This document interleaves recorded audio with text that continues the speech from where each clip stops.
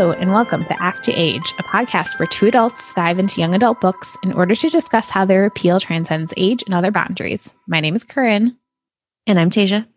And today we have part 2 of our discussion of Rule of Wolves by Leigh Bardugo. If you listened to our episode that dropped yesterday, we knew that this was going to go very long because a lot happens in these books, and we tried to come up with a natural breaking point there. So we are ready to dive back in, and we are just going to dive back in without any of our usual preamble because we're really kind of looking at this as all one big part of a whole here. And so on that note, let's pick back up with talking about Nina and Hannah. So here's the thing about Nina's storyline. If you listen to our original episode on King of Scars, you know that we are not big fans of a lot of Nina's storyline in that book. We are very big fans of her processing through grief. It's beautiful. It never ceases to make me cry. All the stuff with Matthias in that book. But we did not love what felt like a kind of forced romance between her and Hannah. We just didn't feel it. What are your thoughts on that now that we got their full story? I think this book did a lot to retroactively make me like that storyline a lot more. I think the way that the Hannah kind of gender stuff was handled really well. Mm-hmm. I think making Nina's plotline more directly involved with Nikolai's was a really good call because she felt way more integral to the story. The stakes felt really, really high there. And I feel like most of her story last time was just like in a cabin in the woods in the snow, and this one just felt so like it was like a political thriller, right? Yeah, no, and much more interesting. Yeah, go ahead. Yeah, so I liked it a lot more this time around. I don't like parts or things about how it ended. Yeah. I'm still not entirely convinced by Nina and Hannah's relationship from a romantic perspective. It just doesn't speak to me. And I don't know how much of that is just because I just really so loved her and Matthias. Their relationship worked for me on every level. The animosity, the hate to love just was so good. I do like more here. This book kind of works through more her feelings towards Hannah and how the memory of Matthias might affect some of that. So we got more rumination on that, which helped more. It just doesn't, their chemistry doesn't leap off the page for me. And that's fine. This doesn't mean I'm not happy for them ultimately. I do think their very last scene together worked really well for me, and we'll talk about that here in a bit. But for whatever reason, again, it's hard because as I just gushed about Nikolai and Zoya, they're one of my maybe top 2 fictional couples of all time. So it's anything else. It's hard to say, it's hard to have another pairing in this book and have it compare in any way to Nikolai and Zoya. I bought their relationship way more in this one. Yeah. So I think you're right. I don't think the chemistry necessarily jumps off the page, but there were moments Hannah cast her a single glance. I want to throw you onto my horse and ride as fast and as far away from here as we can, not side saddle. And I read that and I was like, oh, okay. This is kind of sexy. And it is kind of sexy. Yeah. They did have sexy times too, which good for them. Although again, because Nikolai Zoya shipper than I am, the fact that I didn't get anything equivalent, it's finally, that's what the fanfic is for. But no, they definitely had some nice moments. And I think too, it does really benefit from the fact that it is separated so much more from her initial grieving of Matthias, which was part of my problem in the first book. It felt like emotional whiplash for her to grieve him so strongly and then flip to immediately bury him and then meet somebody that same day. Yes. But ultimately, they did work for me, and I'm happy for them. And we'll talk about our caveats on that in a minute here. But what I really like too, in addition to the political thriller stuff, which is kind of hard to talk about without getting too nitty gritty with the plot, because it is a lot of she's not having some mini heists here. She thinks a lot about the crows and the lessons they taught her, which I really, really loved. But she is doing a lot of things trying to gather intel, which is really fun. It felt like a spy thriller. Yeah. I really liked that. But what she's also doing on top of that is my favorite part of it is the subterfuge of trying to get the people of Fjerda to look at the Grisha as saints and their powers as miraculous. And she's the one who plants the seed of Sancta Zoya. And they're pulling off these whole, like, Nina's little network is pulling off these whole like demonstrations and stuff, like where it's just like a big play act, right? And it felt very Crows like. I think, oh my God, she was missing them. She really was missing them. And I like that too, because I think she did think about them in the last book, but it felt more palpable here. And that was really good. I like this quote kind of illustrates exactly why I like that so much, is because it ties into like what Matthias wanted. They're claiming Grisha are the favored children of Gel, that their powers are actually a sign of his blessing. Those words put an ache in Nina's heart. Matthias had said as much before he died. Her friendship with Hannah had helped heal that wound. This mission, this purpose had helped, but the pain was still there, and she suspected it always will be. And so I like, we're recognizing Matthias, and we're recognizing his effect on what she's doing. And that is this is what they talked about doing, right? Like that there would be hope for the people of Fjerda. And, she's doing that, maybe with her little miracles, Nina could give Fjerda something to rally around, a reason to question the hate and fear that had been Broom's weapon for so long. So it's just, she's playing on everything that Matthias wanted for them and what they had talked about. She's using her crow's skills. It's all a huge con. Like it's great. But what I think is also really interesting, and it took me rereading to kind of figure out her kind of arc in this book, because admittedly, as was the case with King of Scars for me, I found myself like flipping a little faster through Nina's chapters, or maybe just not absorbing them as much because I wanted to get back to, again, what I perceived as the main action. She is much more part of the main action in this book, but I had my two babies pining over each other in the other POVs, so I had to get back. But this whole idea of mercy versus revenge here, and it's so interestingly done, particularly as it comes to this guy, Joran, who is the prince's like bodyguard, and he's a member of the Druskella, and it comes out that he is the one who killed Matthias. And like, I did not see that coming. That shocked me. That shocked me, but it comes on the heels of like a very interesting revelations with him. He's being horribly abused by the prince, and Nina finds his like secret shrine to Alina, like Sancta Alina, which is very sacrilegious in Fjerda. And he, you can tell in that scene, is wondering about like what it means to be a soldier and do bad things, and he wants to be a good person. And I think that all is teased out then in retrospect when you go back, and it's her struggling between mercy versus revenge is so well done. I mean, she says this right at the beginning. Matthias had pleaded mercy for his people, for the man who'd been a second father to him. Nina still wasn't sure if she'd done the right thing by granting it. She's talking about Broom specifically in that moment. But so she continues to work for it, and she wants to kill Joran like instantly, and she doesn't. So I really like that she thinks about Matthias. He had said, save some mercy for my people. Matthias could have told her it had been a young Druskella who'd murdered him. Maybe he'd even known Joran's name, but instead he'd pleaded for his country and his brothers. He hadn't wanted her to seek revenge. But what about what she wanted? What about the sorrow she can never be free of? And her eventually, like her deciding to show Joran mercy ends up saving her and Hannah later. It does. So, and that's kind of, like, thanks, Matthias. Yeah, thanks, Matthias. I mean, that's great. He does, because she saves his life. He saves Hannah's life. He's in on the subterfuge at the end of who they're going to pass themselves off as, and even so after Nina like attacked him, and so he continued to try to protect her. He was like, oh, I made a move on her, and because he didn't want her to get busted. Yeah.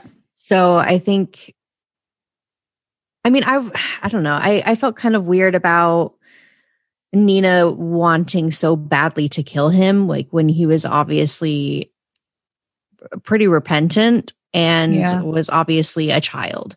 And an abused child. And so I understand, like, I understand revenge. I love revenge. Give it to me. But her being so single-minded about wanting to kill him for a while there, I was uncomfortable with it. And I'm not usually uncomfortable with that kind of thing. Yeah, I mean, I don't know if I was totally uncomfortable with it. I feel like, this is a good point to note how much younger Nina is than Nikolai and Zoya. And I think that one of the things we've always loved about Nina is that she's just such a firebrand. She's so like committed to what she's into. So it kind of tracks for me that she was like full throttle, like into revenge mode at that I think point. it definitely tracks. I just don't like how, it felt like too long. Like, I don't know. I would have understood it as like a knee-jerk reaction to him, and then she kind of talks herself out of it. But it was like plotting and planning and like actually attacking him. Yeah. What I didn't like about it wasn't necessarily so much the plotting. It was that the reason she doesn't is because Hannah. Her vengeance could wait. It was one thing to sacrifice her own life, but she wouldn't leave Hannah captive to a future she'd never wanted. She wouldn't abandon her to fend for herself in this place. So like, on the one hand, it's kind of like what we talked about before. It's like we don't like romance as the catalyst for growth for characters. At that point, their relationship is still kind of friendship based in a lot of ways.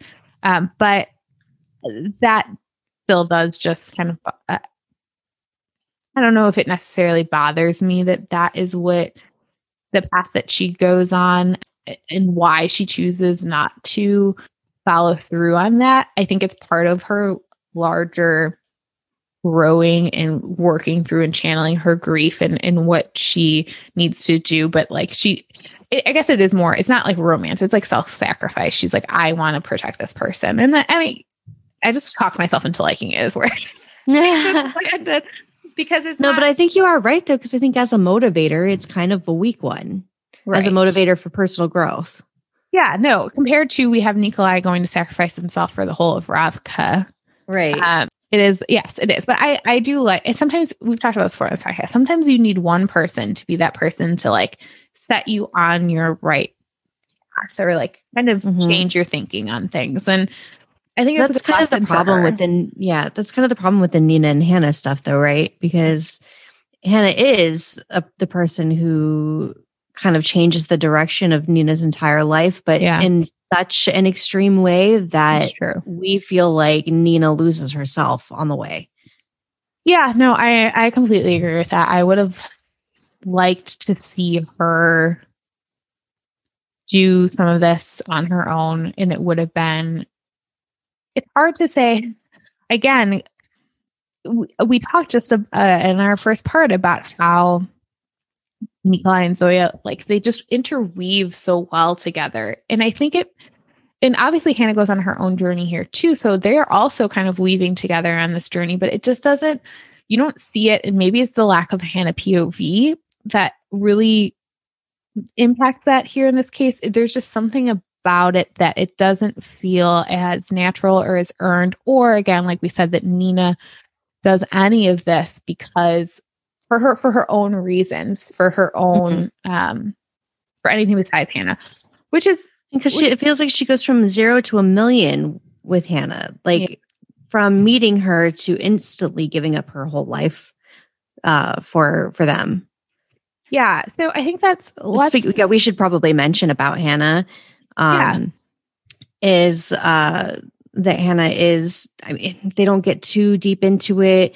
Hannah never gives themselves a different gender pronouns or a name. So for simplicity's sake, we're referencing them as Hannah, or might use female pronouns only because we don't have the information. Yes. Yeah, that's a really good point. It's hard to say, because she is referred to as she up until a certain part in the book, and then it's kind of unclear and it doesn't clarify it anymore. So we always try to be very mindful of pronouns here, but we just don't know here. But that whole storyline was really great, and that worked for me really a lot. Yeah, it's a great representation. I think that when she talks about how she'd cut her hair short and King of Scars and how she liked better that way. And even though she can tailor herself and make it grow, she doesn't want to. And Nina says that you're beautiful no matter what.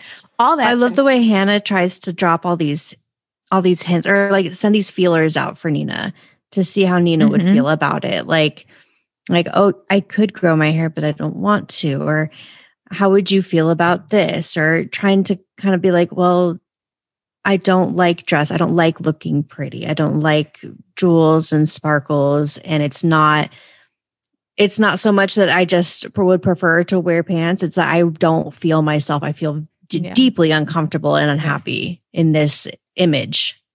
What's the hate? Nina asks. Silk, velvet, jewels. Easy for you to say. I feel even more wrong than usual.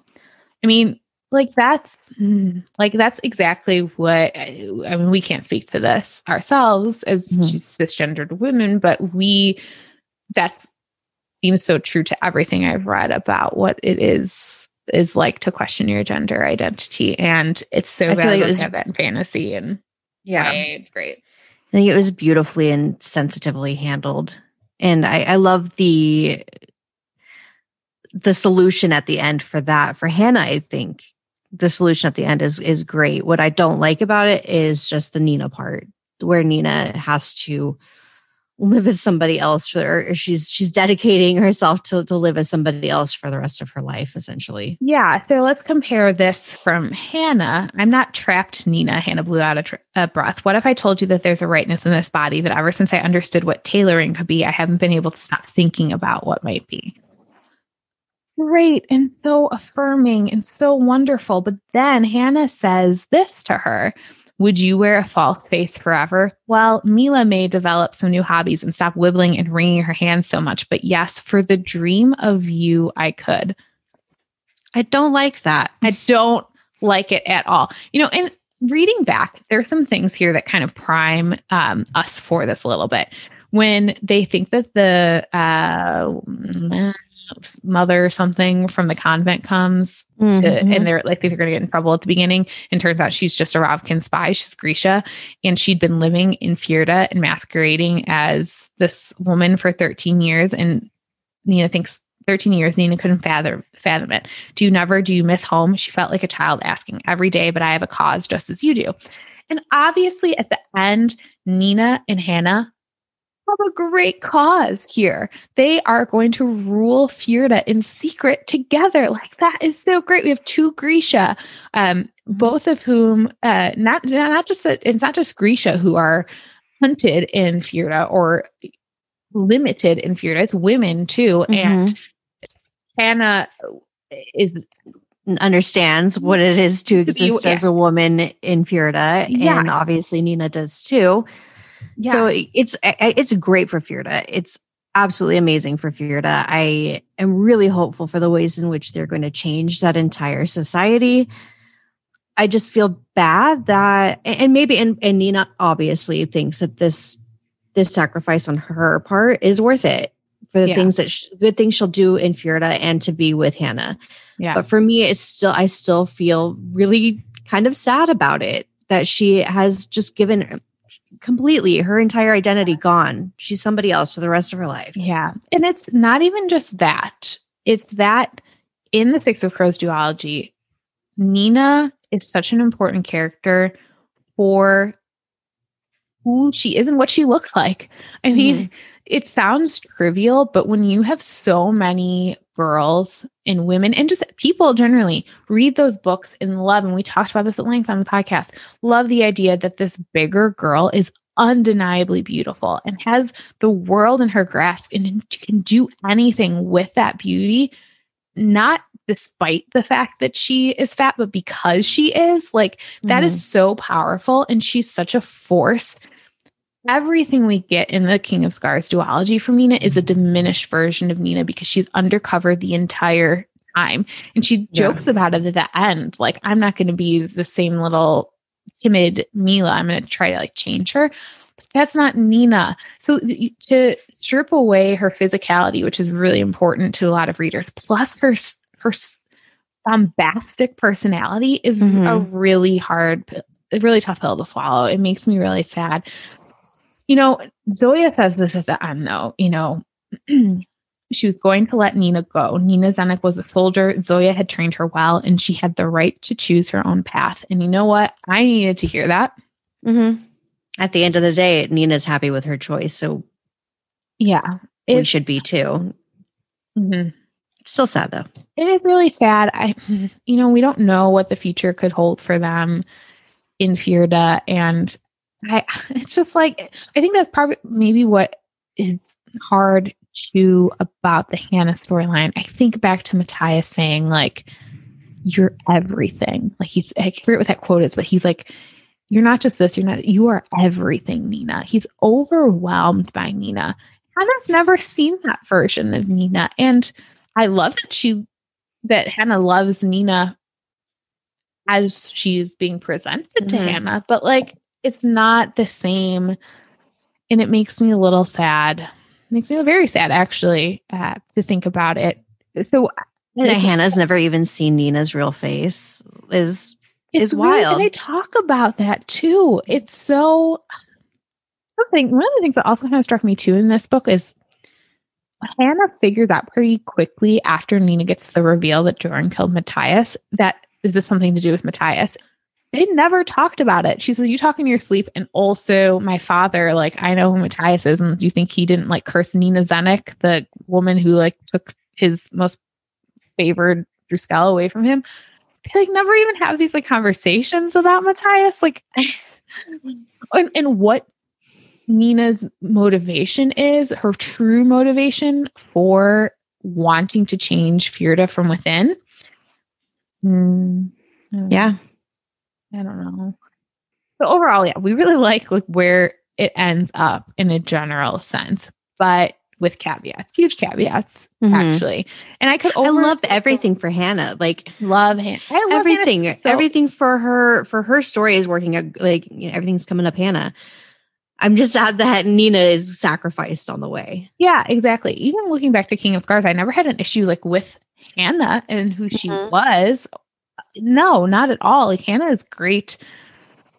But yeah, it feels like the loss of a character. And it's not a case where like she's separated from her friends and it feels different. And Nej is gone and away from all of the crows. But Inej is living like the truest version of herself. Yeah, exactly. It's the same with Nina. And it makes me, I would really love to hear more from Lee now, as time goes on and we get to sit with and process this, where this came from. It made so much sense and natural sense to have, if you're going to have one crow and you're going to tell Nikolai's story, you pick the Ravkin crow. Like, it's great. It makes sense. I agree. She needed to go on this path to fill her and Matthias's dreams and to honor his legacy. And she thinks that at the end there too, she'd honored Matthias in this path. Somewhere between revenge and redemption was the right one. My place is with the wolves. And I love that in essence. I just don't love the execution of it. It makes me sad. Yeah. And no matter how much I think about it or like chew on it, it actually kind of gets worse for me. And that's not to say I didn't enjoy reading her chapters more, even though I said I like skimmed them maybe a little faster than the other stuff. It's true, but like I liked it all. She did feel like Nina in some of those moments, but it's because she was doing very Nina-like things. She was engaged in subterfuge in a fun way, but none of it ultimately feels as true to the duology. Yeah. Always have the duology.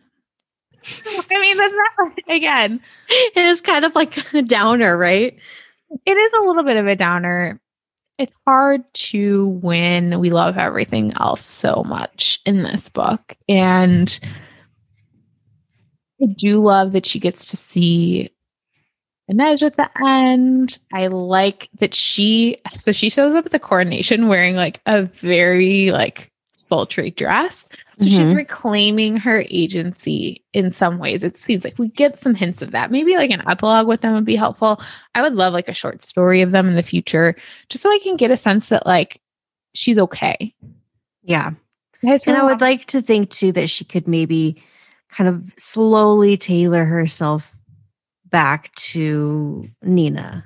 Nina loved herself, man. And it makes me sad that she's not going to live in her own body. She's like living in a place too where it's so repressed, and hopefully, obviously, they'll change things. But at one point, like they have a party, and Nina like gets excited because she thinks there's going to be champagne, and Hannah's like, "No, where do you think we are? It's not champagne." I'm like, just let her have some champagne. She didn't get a single waffle in these entire 2 books, friends, and that is just unacceptable. Yeah. I think now is probably a good point then to pivot, since we've talked about Nina and Hannah, but particularly talked about Nina and the crows and what we liked about her thinking about them. I think it's a good time to talk about the incredible crow stuff we got in this book. And we are going to be joined, as we teased earlier, by a special guest for that. Have fun.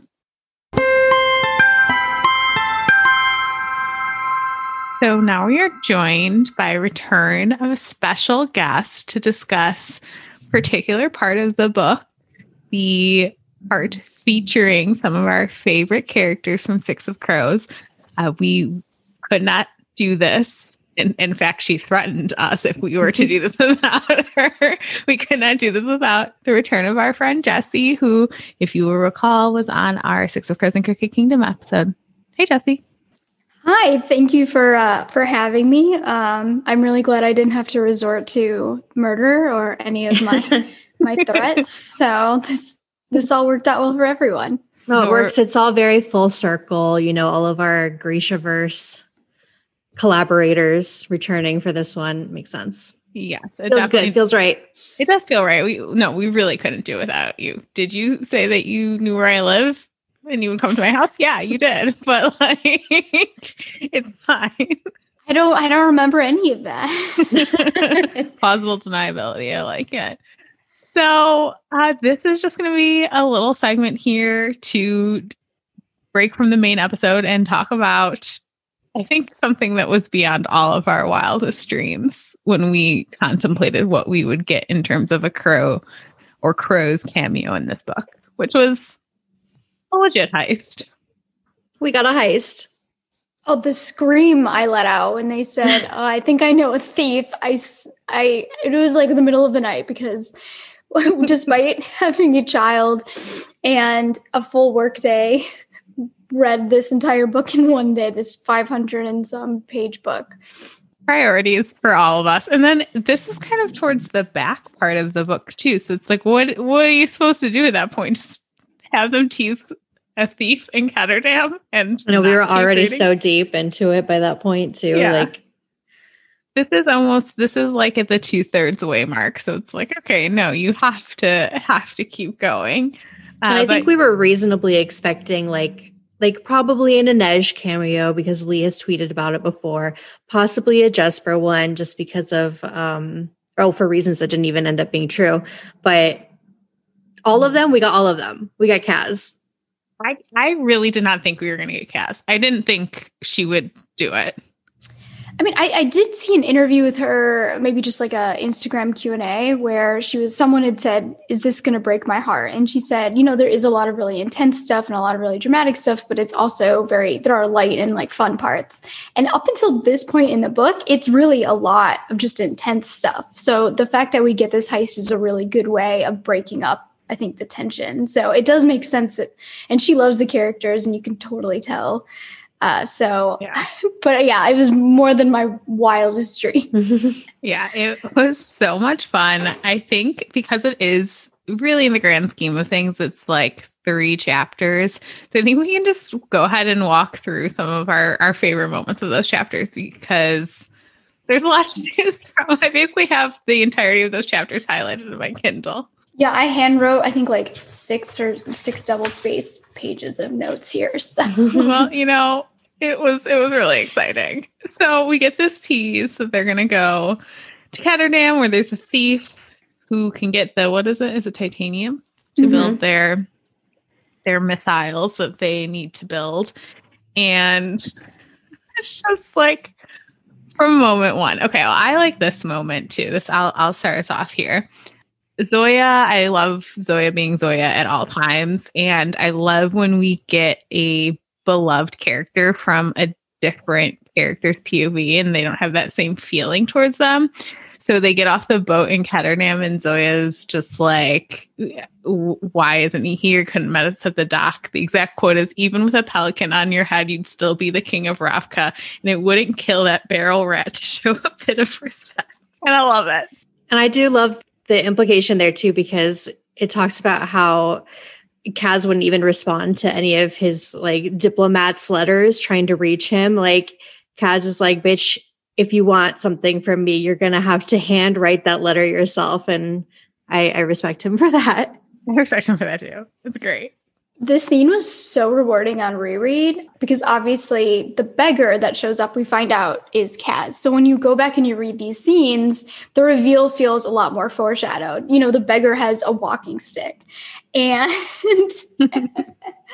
I know, I wrote that in my notes. I was like, how did I just not even like just completely pass that by?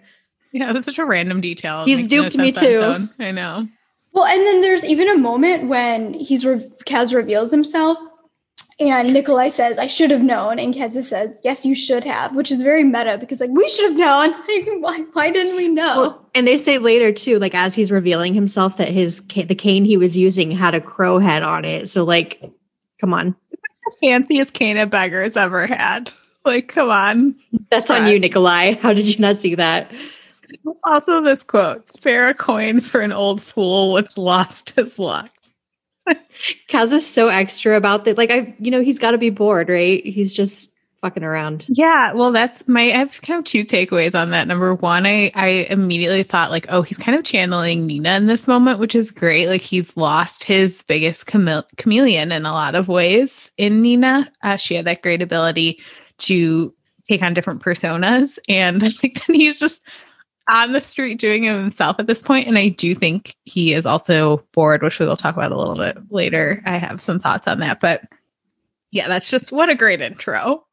And it really helps because when knowing that it is Kaz eavesdropping on their conversation is really nice and rewarding too, because the conversation that Zoya and Nikolai are having is really rich and thoughtful about how they want to take the good parts of Ketterdam and bring them to Ravka. And they talk about, just how you can be who you want to be. And, and Zoya's like, well, there's indentures and all this stuff. And Nikolai's very idealistic and has all these visions. And I feel like a lot of the things that he wants for Ravka, Kaz would also want in like an ideal world, even though he would like never share it.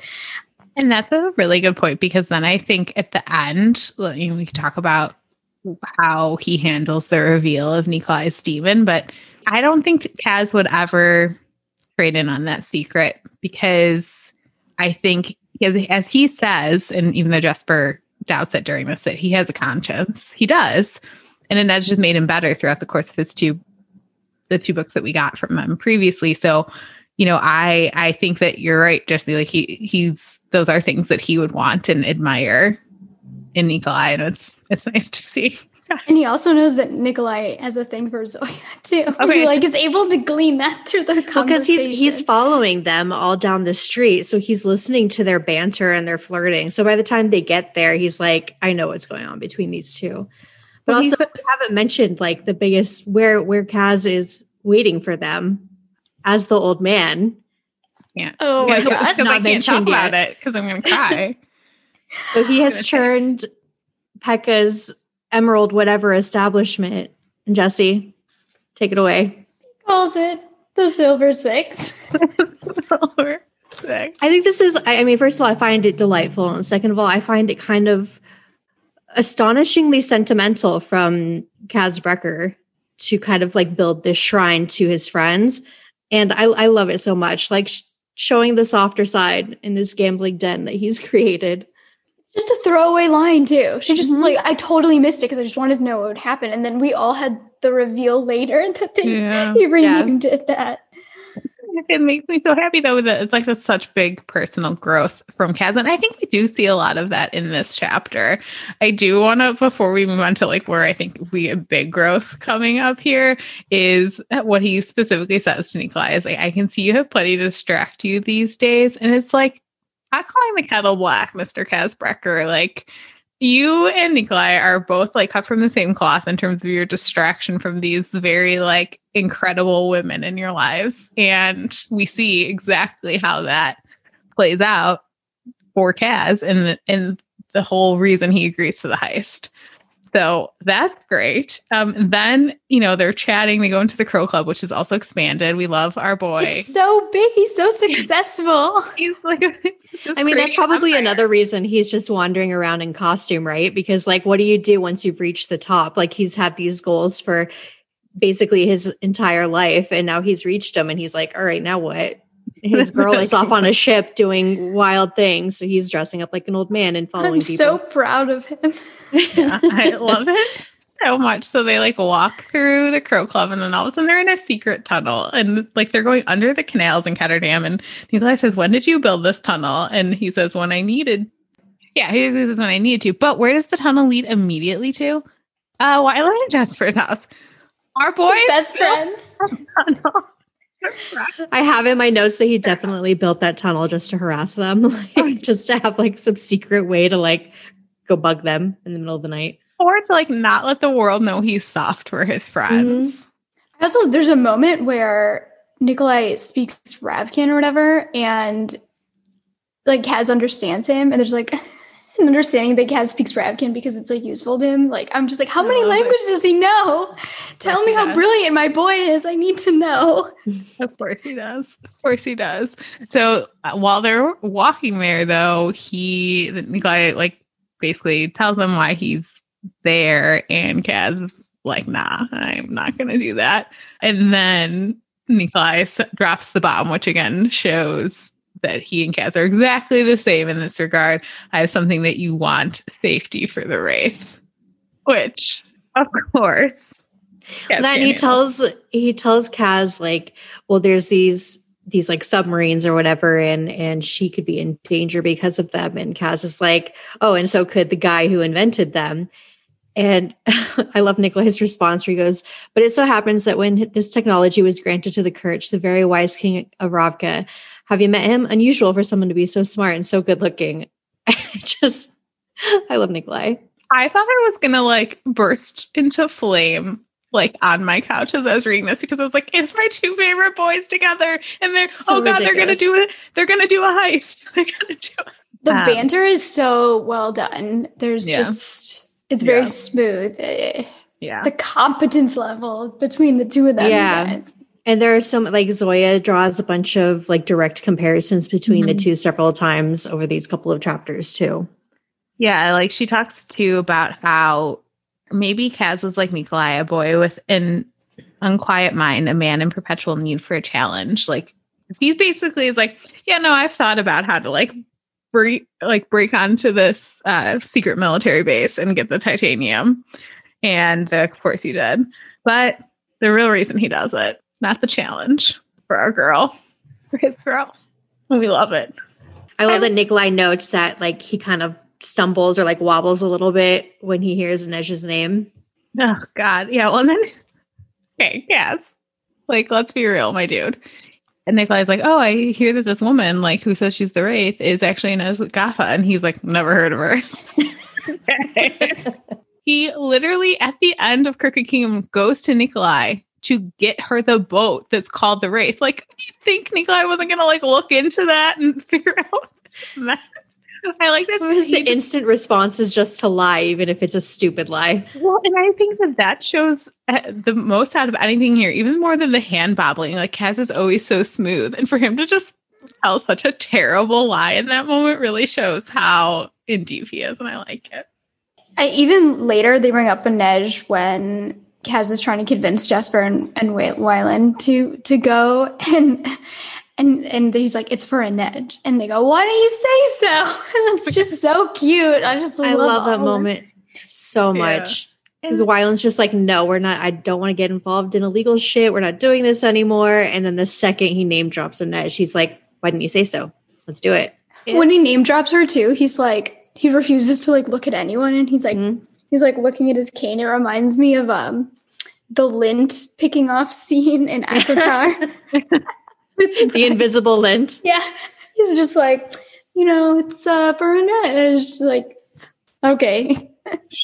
The whole build up to that is great too. We get like domestic Jesper and Wylan, which I mean, I think if you've listened to our Six of Crows episode, I have probably the weirdest, softest spot for them. So to see them being so domestic and happy made me very happy. And like, and they're taking care of his mom. She's happy. And I loved that just like one line. Like that's all he needed to give us was this one line to let us know that she's okay, she's happy, she's painting. It was just perfect. It was so well done. And just like the banter between them of this whole exchange makes me laugh. This is Zoya talking about how there has to be a Grisha in the house. Has he never been trained? The work seems rudimentary. Jesper sniffled. I thought it had a certain rustic elegance. No, said Wylan. He hasn't been trained. He's stubborn that way. Independent, corrected Jesper. Pig-headed, but stylish. Kaz wrapped his cane on the floor. And now you know why I don't visit more often.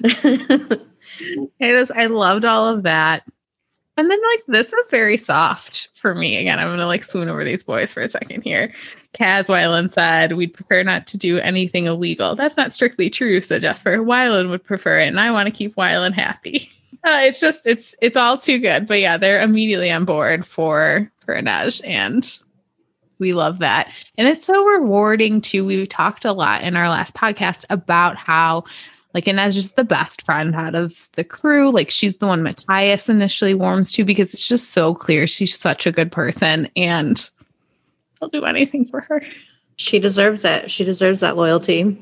But it's nice that they're all still, like, even if Kaz doesn't come over all the time, which, like, I highly doubt because he literally has a tunnel that leads to their house. That the camaraderie is still there between them, even without Nina and without Inej, who one would argue might be the glue that was holding them together. So the fact that the three of them are still like seeing each other enough where Jesper's specifically not allowed to open the door for Kaz, like that makes my heart warm. And there's a moment where Wylan's like, we don't need money, and Jesper's like, isn't it glorious? And it's so nice to see Jesper so relaxed, and he's clearly using his powers because Zoya notices it's like the work of a fabricator. So we know that he's working on not repressing his powers. So maybe he doesn't need a lot of his vices as much anymore because he doesn't have to compensate. So it's just, they're so happy and well adjusted. I mean, for them, like, Kaz is out planning heists still, but I love too, though, like we talked a lot in our episode too about kind of the fraught relationship between Kaz and Jesper and how he puts a lot of his feelings about Jordy onto Jesper and how they have this kind of really tenuous relationship in a lot of ways and how Jesper is kind of like in love with Kaz until he meets Wylan, really. And so it's just nice to see that they've like gotten to this place where it's like, that's all kind of water under the bridge. I'm over here still thinking about the Silver Six. Like, we could have just had that be the segment. Mm-hmm. That could have been all she gave us. Honestly, like she could have not had Kaz. I mean, I'm so glad we had him, but like she could have just given us like a reference to them being in Ketterdam and seeing the Silver Six and a comment that like, oh, Brecker's like taking over the city, and like I would have perished. And now I've perished like 7 times, and this is my like 7th ghost back here talking with you. I mean, there's like a line like early on where in Nina's POV where she says something about Kaz's haircut and how she hopes Inej had gotten him to fix it. And like, that was when I thought that would be all I would get. And so I was like highlighting this little like scrap of this little morsel being like, oh my God, please. And then we get this like huge meaty scene with them. A full-blown meal from Leigh Bardugo. It's so good. One thing though, hey guys, what do you think about this line? Because it like gives me a little like trepidation about like how Kaz and Inej are. And I think that's probably for me the biggest, like, I guess if I'm gonna have a disappointment is that like we don't get a direct Kaz and Inej interaction. But at some point Jesper says like, if Inej were here, and Kaz like grimaces and he's like, you keep saying that, but she's not. Is he just like upset because he wants her to be there, or is he upset because like they're not in a good place? Like, I don't know. What do you guys think it means? That read to me like he just misses her. Yeah. Okay. That makes me feel better. Well, I mean, maybe this is a headcanon or not, but from the way that, number one, Kaz knows exactly where Inej is because Nikolai like says some comment about like the Wraith's like ship, and Kaz knows all about it. Sure. So he's Kaz knows everything. So it's not so far-fetched that he wouldn't know that. But still, the fact that he knows where she is at all times. And then also that he would take as payment from Nikolai this device that would need to be put in Inej's hand somehow. So That's true. like to think that he knows that at some point he will, in the near future, he will see her and be able to give it to her. Also, if Inej there, the whole heist wouldn't really matter because Inej could have just like broken in really easily and gotten the titanium. So they needed her not to be there for the heist to work. They're too overpowered with Inej. These are all excellent points. Yeah, they are. She's an invaluable asset, as Kaz like to call her, but like it's true. And for me, I kind of liked the implication there that they're making that relationship work while not compromising either one of them. That like for who they are, she always wanted to, throughout the whole series, she wanted to become the Wraith. She wanted to make some sort of impact on the slaving industry. And she wanted to do exactly what she's doing. And Kaz wanted to stay and he wanted to run the barrel. And they're both doing those things while obviously still caring very deeply for each other. So I don't know, that left me in a good spot about them. I agree. Totally. So they heist then, but before they heist, we get this really cool scene with the camp of Suli people who are near the entrance to this place. And I think my favorite moments, like in retrospect, are just Kaz has a moment with both Zoya and Nikolai where he's kind of like dropping wisdom on them, and I love it. But like he pulls off this whole thing up, like that the Suli are going to let Zoya in because he's somehow figured out, of course he has, that Zoya is Suli. Okay, so I have that in my notes because he says the Suli never forget their own General Naziolensky, just like crows. But like, how did he find that out? My only guess would be that because he says Suli never forget their own, and Inej is Suli, maybe, and she's obviously probably been in contact with the Suli again since she's free. So I don't know. Maybe she found out and told Kaz. How does Kaz know anything? I mean, it doesn't surprise me at all. But yeah, I love that moment, and like what he says to her at the end, that the Suli never forget their own, is just part of Zoya's arc, as we'll talk about in the rest of the episode, is her reckoning with like who she is on multiple different levels, including her Suli identity, and to find that place and that support, I think really means something for her, and it forces her hand because no one else knows that at that point. But I like that he brings that out of her.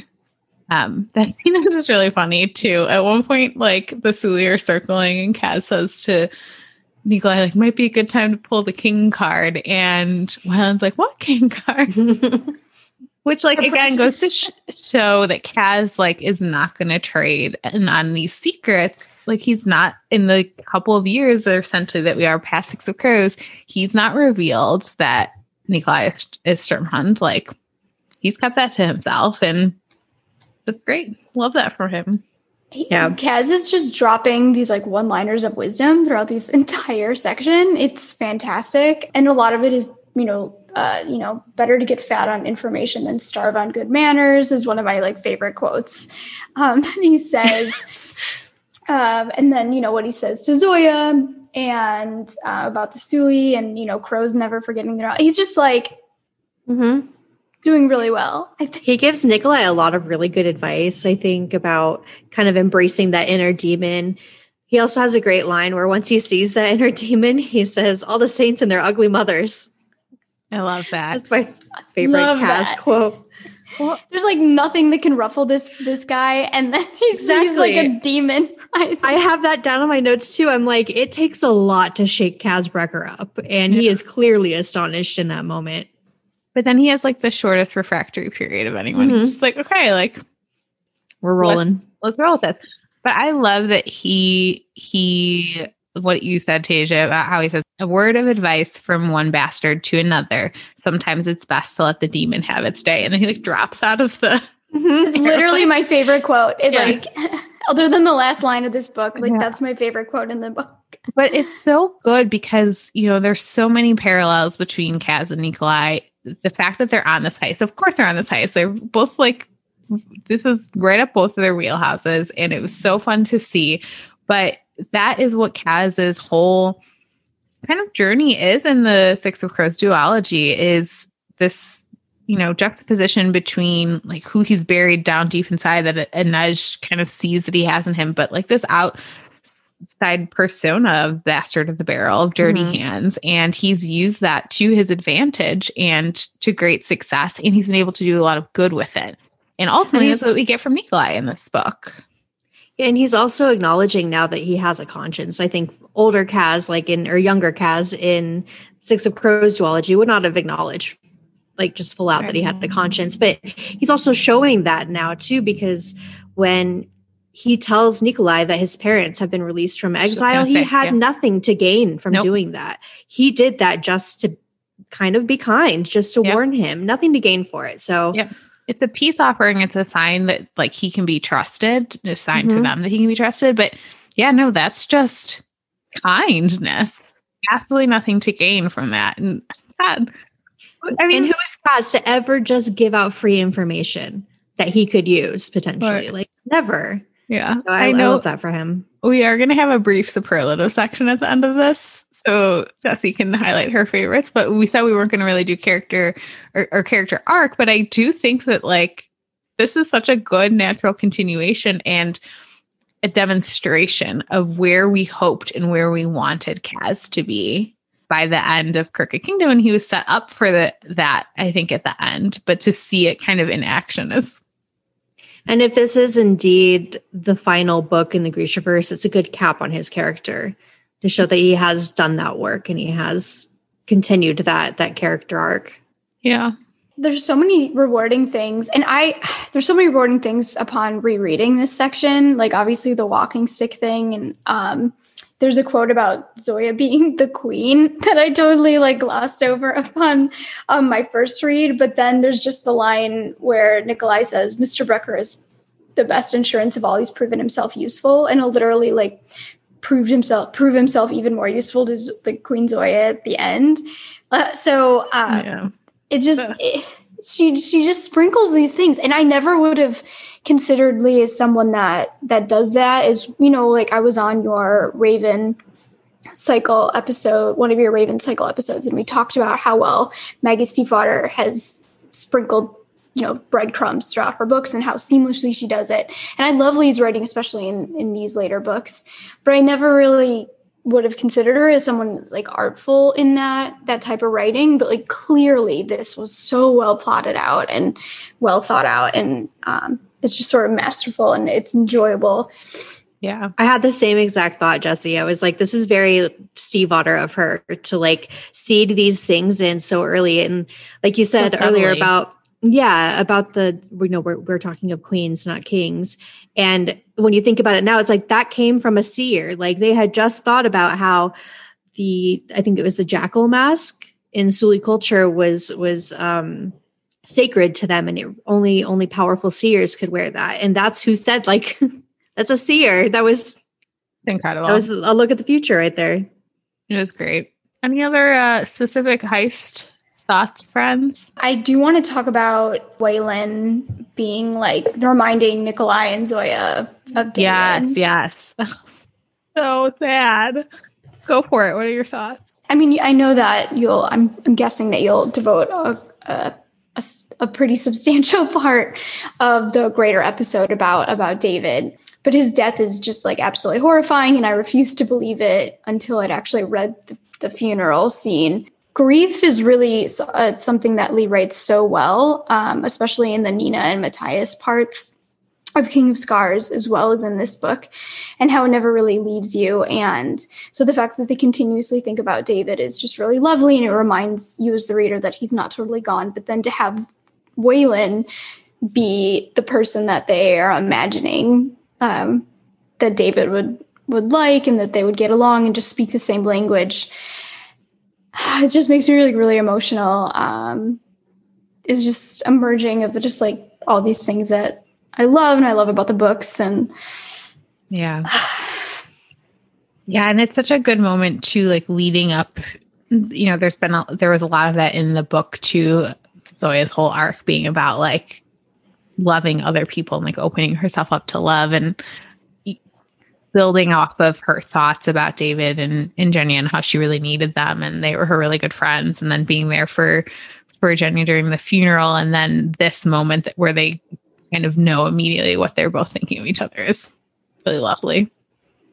And I love this for our little smarty pants Wylan. Like, it's so great. And it's so great to see too, when we talked about this in our episode before, but like, you know, he has his issues with reading and his inability to do so. And like, look at him still being like the smartest kid in Ketterdam. Love it for him. Yep. When I think of like found families, this is pretty much this, and maybe the Raven Cycle are my archetypes of like what I want about in a found family story.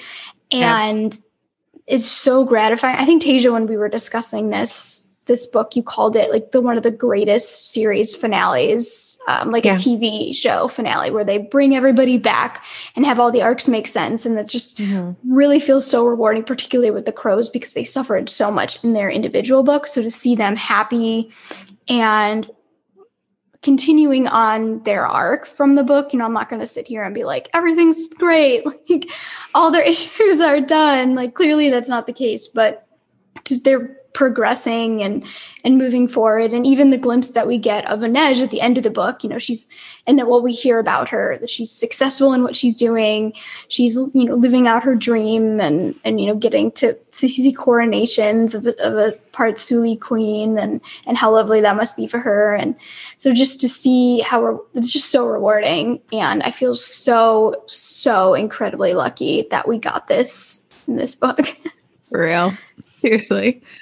Should we talk about the Inej stuff then at the end now, since you kind of teed it up for us there, Jessie? Because I was nervous. If I had to put money on one person going into this book that we were definitely going to see, I thought it was going to be Inej. And then the whole book was going. We still hadn't seen her. And so to see her pop up at the coronation was excellent. Captain Gaffa. I love her like catching a glimpse of Alina, because we know from Six of Crows and Crooked Kingdom that she was like obsessed with the Sun Summoner and Sancta Alina, and she catches a glimpse of her and is like, like, Alina, like, no, that's just a friend from the. I know, Alina. That is so distinct, like so distinctive. Come on, put a wig on or a scarf or something, like like glowing white hair. Anyway, did like Inej and Nina, because I loved their friendship so much in Six of Crows and Crooked Kingdom, and I was really happy that they at least got to have an interaction in this one, even though we didn't actually get to see it. But then we're not done yet. Is this the absolute best last line of a book that's ever been? Maybe. What's better than this? All is well. Burn. Would you like to read it, Jessie? I have to put on my best like Soya. The hair flip. Get a message to the Crow Club, she said. Tell Kaz Brucker, the Queen of Ravka has a job for him. Excellent, Zoya. First, so good. But wow. Okay, so screamed like, and like, how are you? I mean, she's left herself an open door there, but she didn't just leave herself an open. She like blew that shit off. How are you not going to walk through that? Like, right? Like you gotta. So Aubrey, our friend, who's on another part of this episode here with us today, finished first, and we asked her to give us a spoiler-free review, and one of the things she said was, and she's definitely writing another book. And so I was like, I don't know, like, what does that mean? I did not think it was going to be this. It was really exciting that it was this. But then on pub day, like, Lee was doing some interviews where she like was doing a question and answer, and you know, she's talked about this being like in her mind, like it could be the last Grishaverse book. But she said something like, I left myself a door open, and I haven't decided yet whether I'm not just going to like let the reader's imagination run with it, or if I'll take it for myself. But then I've also read things where she's kind of said, like, I do like know the other story. In the past too, she's said, you know, I'm could write more about the Crows, but you have to remember, like, that means that they'll have to be suffering again. Like, they're not going to just have like a happy, like, little heist tale. It's like, do we want it? I don't know. If this is it, I'm satisfied. Mm-hmm. But as I said to both of you guys off air, the fact that Kaz and Inej were such a critical relationship in the Six Crows duology, and we do not get a direct interaction with them, makes me think she can't be done. They're so important.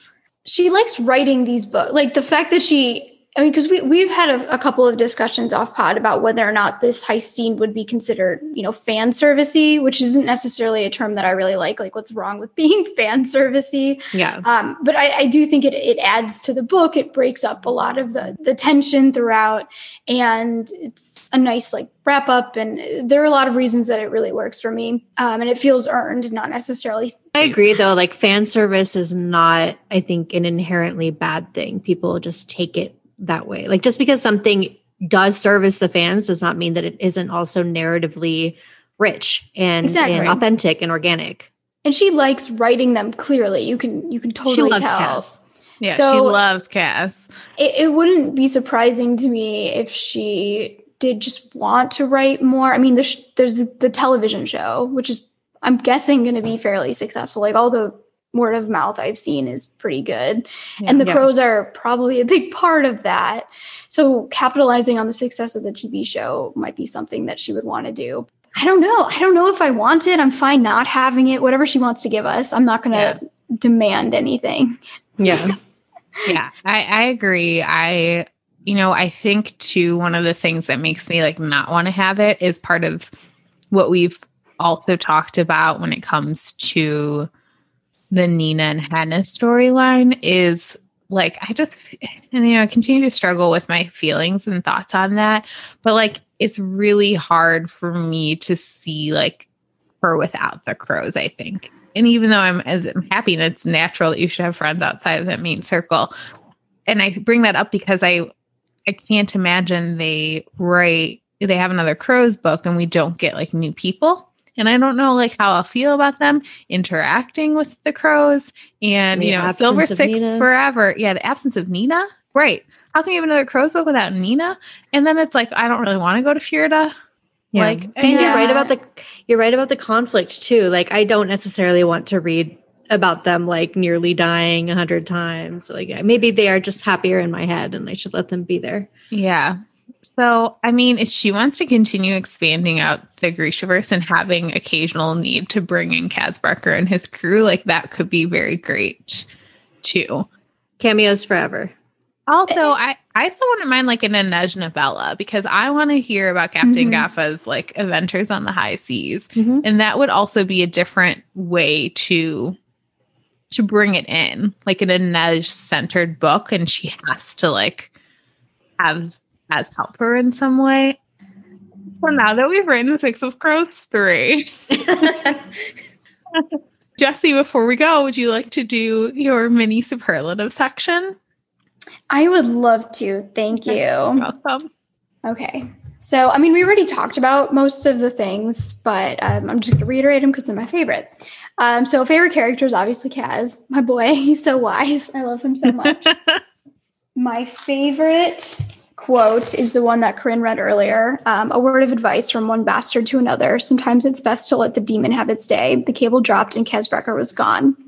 His entrances and exits are so fantastic. Like every single one is like dramatic and wonderful. We stand a dramatic bitch like that. I love it.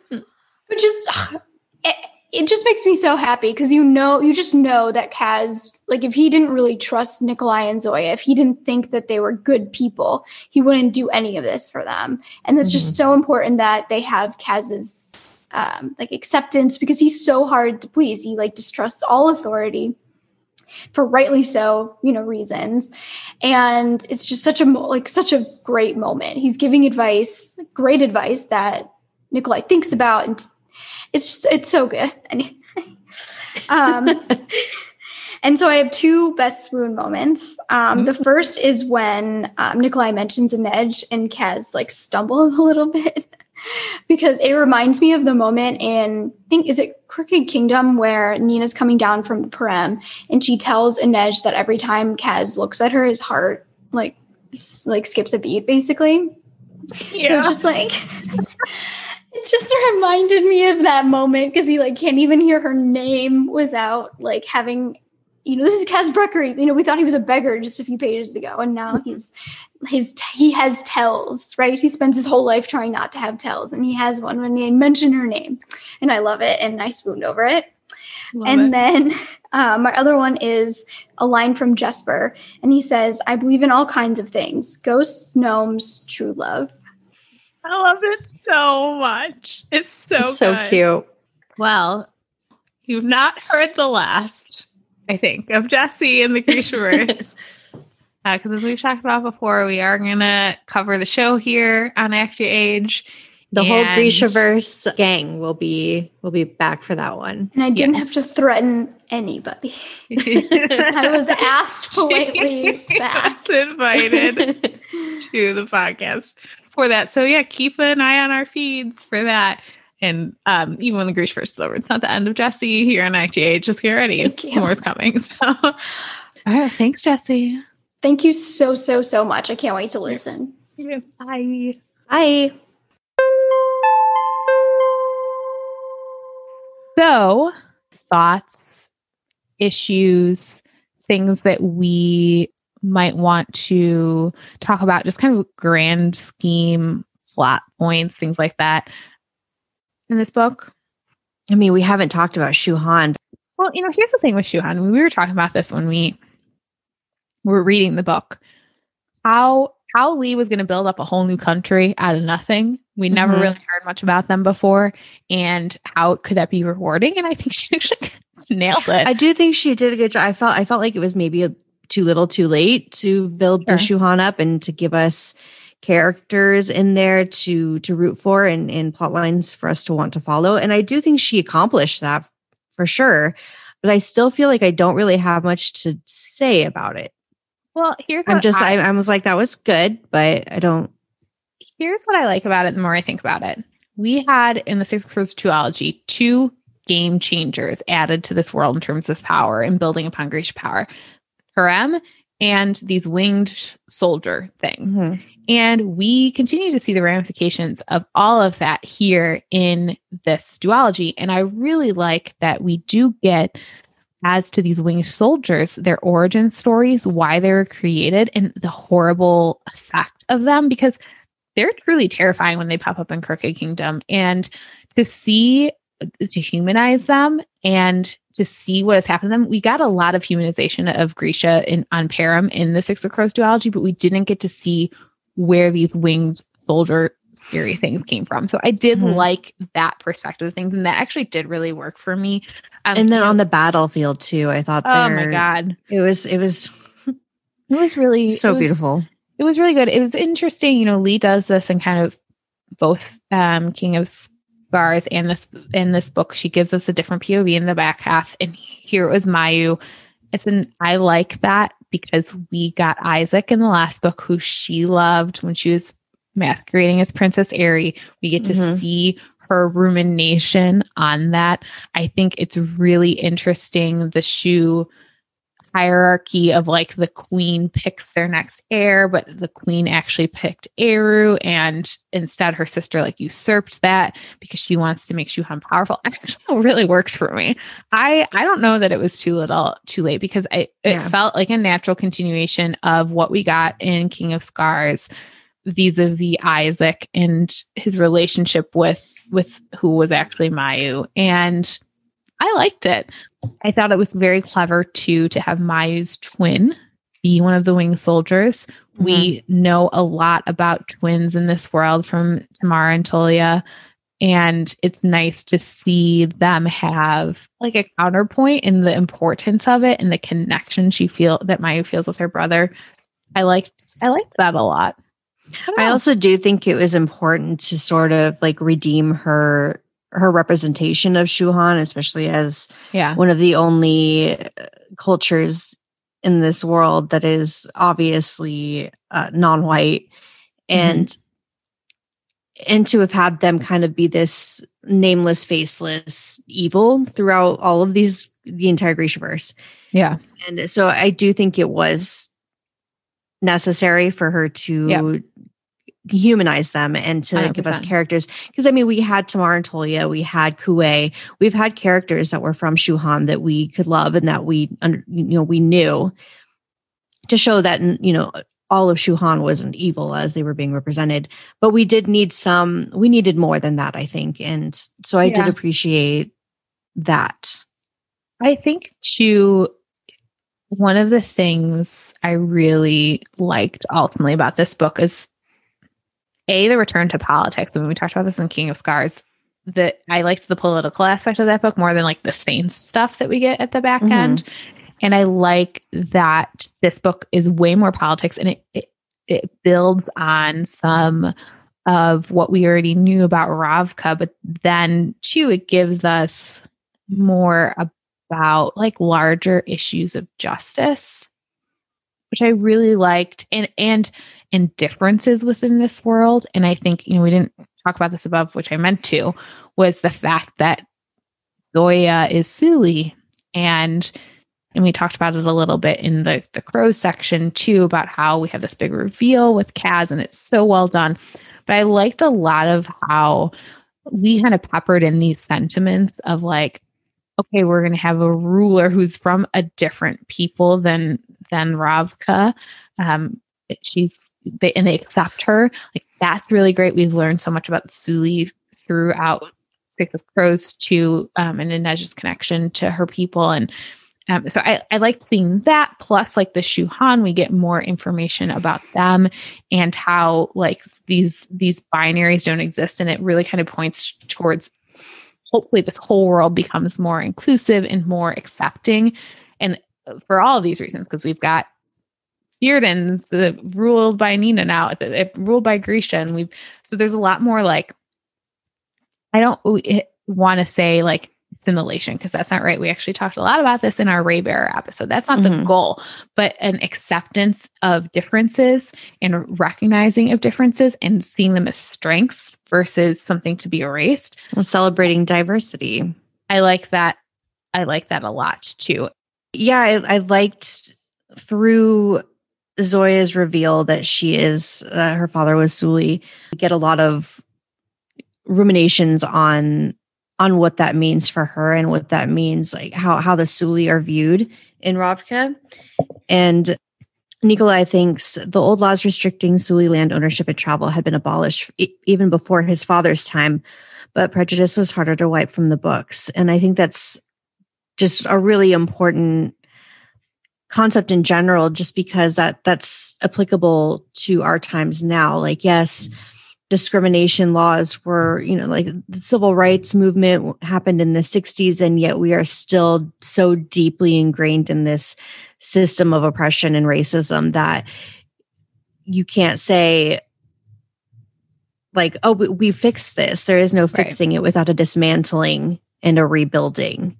Right. So, and I like that for Zoya, that she doesn't, she's not just the soldier queen. She's not just the Grisha queen. She's also the Suli queen of Ravka. Yeah. And that's the key, right? Like, that's how you kind of make some of these changes, is you have a person like her in power, and that's really great. And we love to see it. And then we also just get kind of like big, powerful moments for the Grisha here, which are really great. And you have this other moment that I loved in the final battle. Oh yeah. This moment literally made me cry for some reason. I think it was just the middle of the night and I was tired and emotional and trying to read this book as fast as possible. It's on the battlefield, and the Theodens had been using Jurda as a chemical weapon, essentially, to fuck up all of the Grisha during battle. And so the Grisha had started to wear masks into battle. And he thinks the drug had changed everything, made the Grisha vulnerable in ways they had never been. But they refused to wear those masks as emblems of weakness or fragility. They'd painted them with fangs and curling tongues, gaping mouths. They looked like gargoyles descending onto the field in their combat kefta. And I just love it so much. Powerful, yeah. It's so powerful. I love it. It's like taking their weaknesses and just making them strengths. It's great. Love it. Good book. Despite it's very good.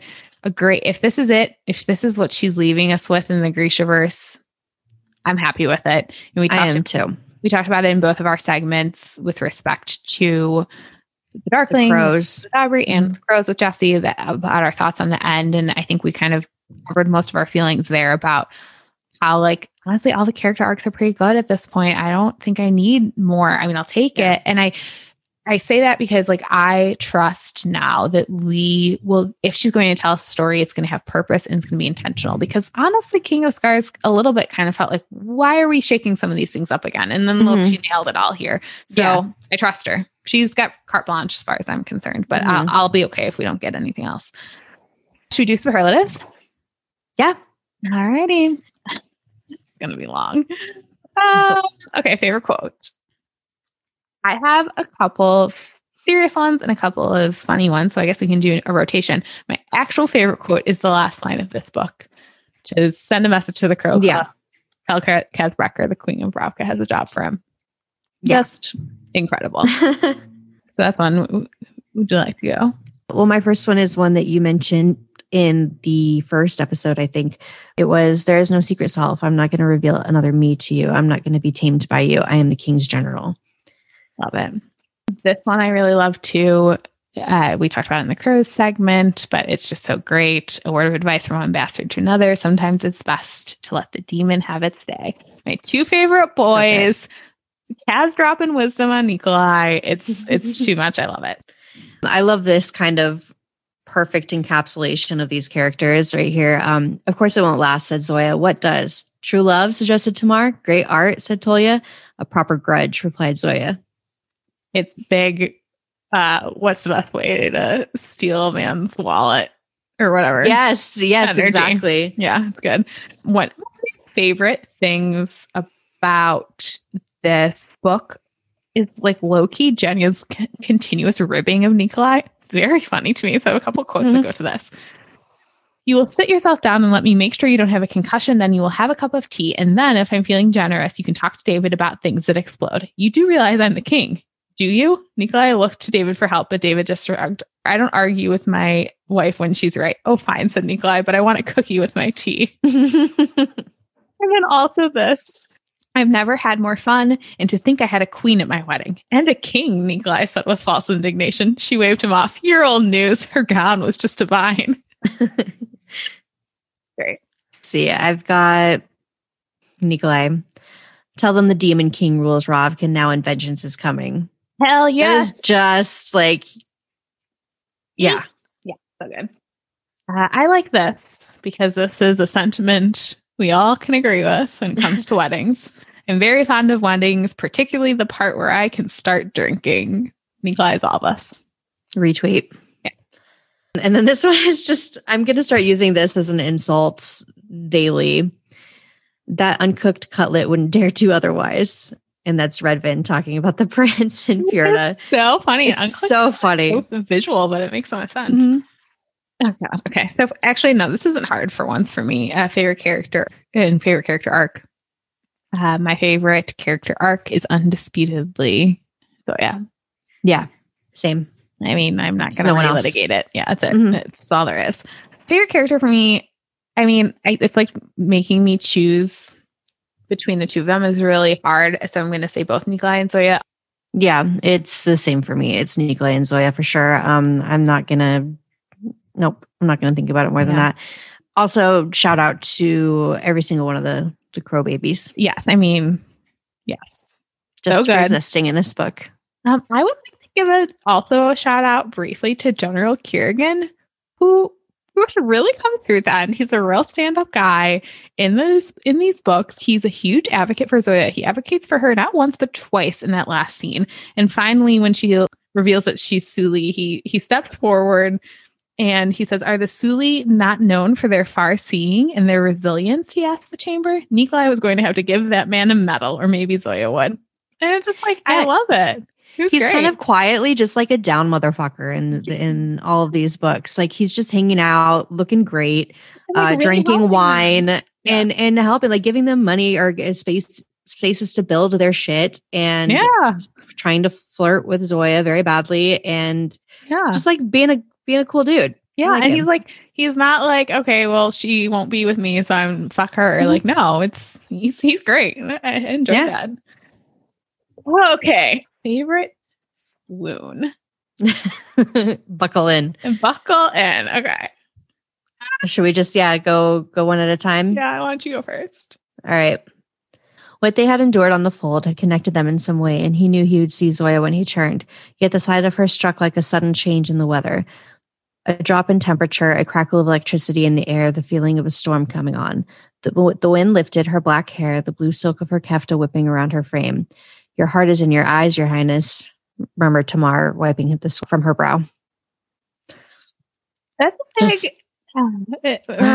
This is the second time this episode we're going to be referencing the Kaz's breath catching every time he sees a nudge, because that's like a very similar sentiment here that I'm getting from Nikolai, and I could eat it up.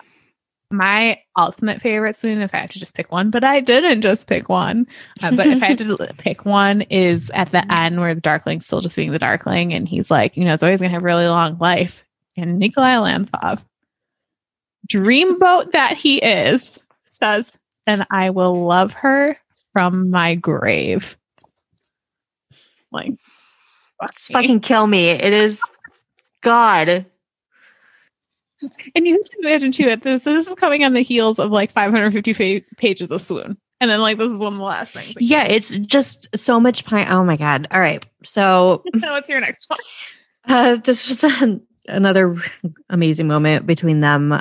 He says, don't go. He said, still half asleep. I have to bathe. I smell like a forest fire. You smell like wildflowers. You always do. What can I say to make you stay? His words trailed off into a drowsy mumble as he fell back asleep. Tell me it's more than war and worry that makes you speak those words. Tell me what they would mean if you weren't a king and I weren't a soldier. But she didn't want to hear any of that. Not really. Sweet words and grand declarations were for other people, other lives. She brushed the hair back from his face, placed a kiss on his forehead. I would stay forever if I could, she whispered. He wouldn't remember anyway.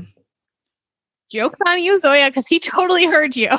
Totally. It was like a fever dream, but like... It's just like absurdly romantic, right? I can't handle it. Oh my God, it's too much. My next like really swoony one for me is the summation of all of this ribbon shit we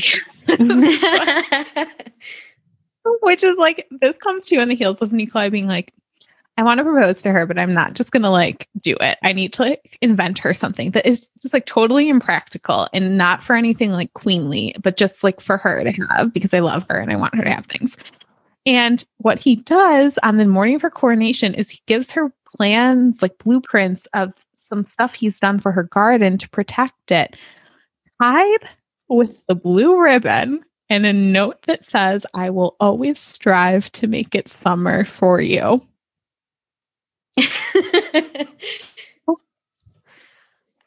I hate them. I hate them so much. How dare I feel this way? I hate it. I know. Catch Corinne and me in the future with matching blue ribbon tattoos. All right. I would give you a crown if I could, he said. I would show you the world from the prow of a ship. I would choose you, Zoya, as my general, as my friend, as my bride. I would give you a sapphire the size of an acorn. He reached into his pocket. And all I would ask in return is you wear this damnable ribbon in your hair on our wedding day. That whole fucking scene. They're laying in the dark on the airship and they're like so much tension. I'm just saying, if there are any fanfic writers out there that maybe just wrote a deleted scene of that, we are interested. Please, we are very interested. Let us know. And then he says to her, I would make you my queen because I want you all the time. It's like, oh my God. And he thinks that moment, he's like, he felt like he was drunk, but he's like, whatever, I'm saying it. Like, he let the demon out. I kind of like the parallel of like, he'd let the demon out in front of everyone, cast out of the bag, and he's like, fuck it. Like, he's riding high on that adrenaline. On the table. Yeah, it's great. Oh, it's so hot. Jesus Christ. Okay. Jesus Christ. I have a couple more. I have a funny one because we can't read through this whole podcast without any signature Nikolai Zoya banter. All saints, are you saying I haven't seen you at your worst? Zoya tossed her hair. If you had, you'd be under the covers, gibbering prayers. A unique way of getting me into bed, but who am I to question your methods? Their flirty banter is outrageous. Like at the end when he says, "Oh God," he's all making jokes about her, or like her taking her kefta off or something, and she's like, "Oh my God, you will not stop until you cause a scandal." And he's like, "The demon made me do it." They're like Alina and Jenny are in the room. They're in the room. They're shameless. I love it. It's so good. Okay, I want to give 2 brief shout outs to other romantic moments here from some of our other pairs. This from Sweet David, pour one out, rest in peace. This is their vows at their wedding. I have seen your face in the making at the heart of the world, and there is no one more beloved, Jenya Safin, brave and unbreakable. Yeah. Really good. And then honestly, this was, I feel bad, but like one of the only times the romance between Nina and Hannah has worked for me. It was beautiful. And Nina's like, I'm going to tell you the story. I forget what it is. And her prince smiled. I don't know the story. I'll tell it to you, Nina said. Outside, night was falling and the sky was full of stars. I'll tell you 1,000 stories, my love. We'll write the new endings one by one. Very lovely. Yeah. Very, very lovely. The book is a book we read and have healing fun. So, friends, thank you for listening to this unhinged 2-part episode on Rule of Wolves. It was so good. We loved it so much. We could talk about it forever. We probably will be talking about it forever. It's fine. We're fine. You're fine. It's great. But nothing to worry about over here. No. Cool. But we are not done because we didn't like really mean to do this, but this last part here is dropping on Shadow and Bone premiere day. Oh my gosh. Yay! And as we have said on all of our Grishaverse episodes, we're so excited for the show. And on that note, our next episode, which is only going to be next week, is going to be a special episode in which we discuss our reactions to the show. It's not going to be structured in any way. I'm telling you right now, I'm not going to prepare for it. I'm just going to watch the show, and then it's going to be word vomit. And right, we're recording, I think, literally 2 days after the show drops. So we're going for just the most unhinged, immediate reactions, and with our Grishaverse pals, Jesse and Aubrey will be coming back for that one. So it should be completely out of control. Yep. So we're looking forward to it. Happy Shadow and Bone release day to us all, to those who celebrate. And especially to you, Ben Barnes. And especially to you, Ben Barnes. I take back everything I ever said on this podcast about the Darkling. I don't really, but I will if you're going to be as sexy as I think you're going to be. We're not talking about you, sweetie. And on that note, friends, we'll wrap up here. Tasia, where can everyone find you online? You can find me on Instagram and Twitter at Ragey Cakes. You can find me on Instagram at Rin_reads. You can find the podcast at Actia Age on Twitter and Instagram. You can shoot us an email at actiaagepod@gmail.com. And if you wouldn't mind rating and reviewing us on Apple Podcasts, we would greatly appreciate that. It would be very helpful to us. Other than that, we'll see you. See you next week. Bye. Bye.